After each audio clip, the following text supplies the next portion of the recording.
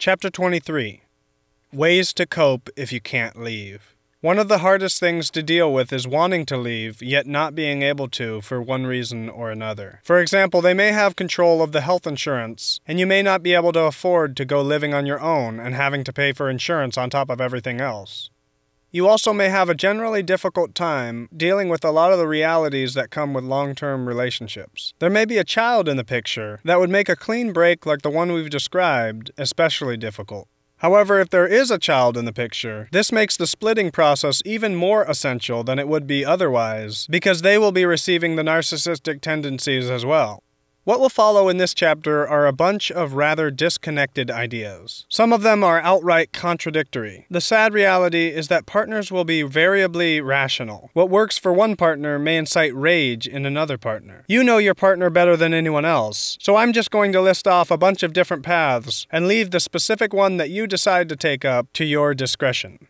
The first thing that you need to consider is bringing up your feelings to your partner. If you feel as though there may be a serious problem at hand, but they're understanding enough, read, "Only have borderline narcissistic tendencies and still have the capacity for empathy." Then they may be willing to pursue couples therapy and go into individual therapy if you'll agree to do the same. Again, use your discretion to present an idea like this, because people with serious narcissism will take this as a challenge and react quite badly. In some cases, you may need to work on building up your mental fortitude.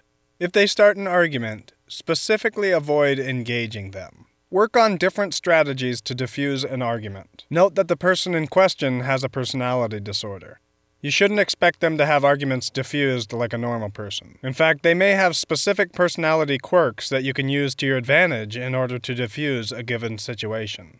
In-depth tips for diffusing arguments are a bit beyond the scope of this book, unfortunately, but for the most part, general advice would be like so. Don't engage them if they try to start a fight. Never be the one to start a fight if you can avoid it.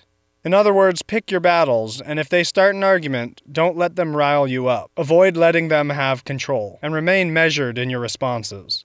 If they say anything mean, don't insult them back. This will only make narcissists angrier.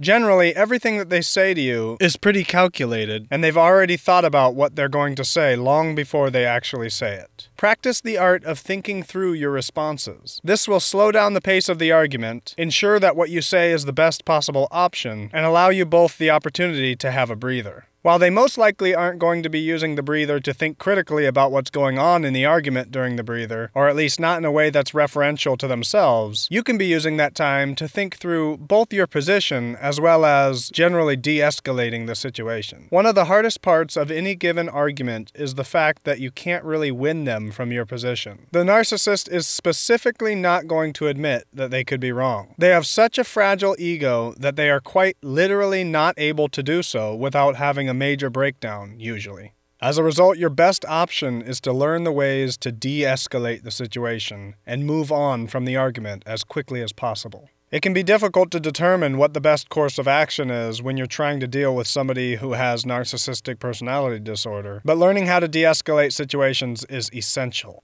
Because of their nature tending towards them needing to be right and needing people to obey them all the time, they most likely are going to start a lot of arguments. Your best option is to learn to shut down the arguments without necessarily confirming nor denying what they're getting at. While it's easy from a detached standpoint to say that you should ideally avoid encouraging or reinforcing their mode of thought, sometimes you may not have any choice. If it's already set in stone that they're not going to go to therapy, either because they're too narcissistic to benefit from it or they're too volatile to have it brought up without somebody being at risk, and if their demands aren't too dehumanizing or bad, it's not the worst idea to just passively stroke their ego and bide your time until you do have a chance to leave. Just like the last chapter, it would be ideal if you could do things to work on improving yourself. This can be even more difficult when you have the hurdle of a narcissistic person because they may intentionally try to keep you below them so that they can be better than you. However, the experience that you gain in the process, if you can do it, like an associate's degree from a community college, for example, will be especially useful in allowing you to move on from where you are now and start looking towards a better horizon to come.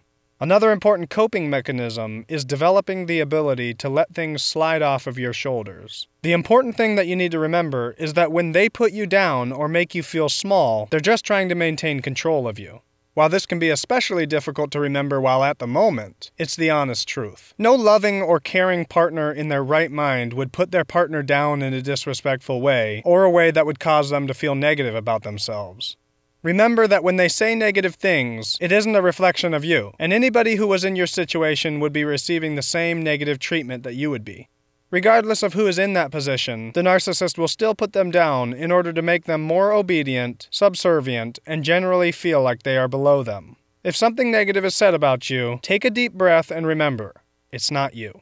The narcissist is excellent at manipulation and can perhaps even pinpoint your insecurities, but that's still not something you particularly need to worry about. We often wear our insecurities loudly, and just because they're able to point one out doesn't mean it's a particularly big issue, only that they were able to tell you were insecure about it. In closing, staying in an abusive relationship and trying to cope with it is one of the most difficult things that you'll ever have to do. There are a number of skills that you can build in order to allow yourself to better deal with it until you do have the opportunity to leave, though.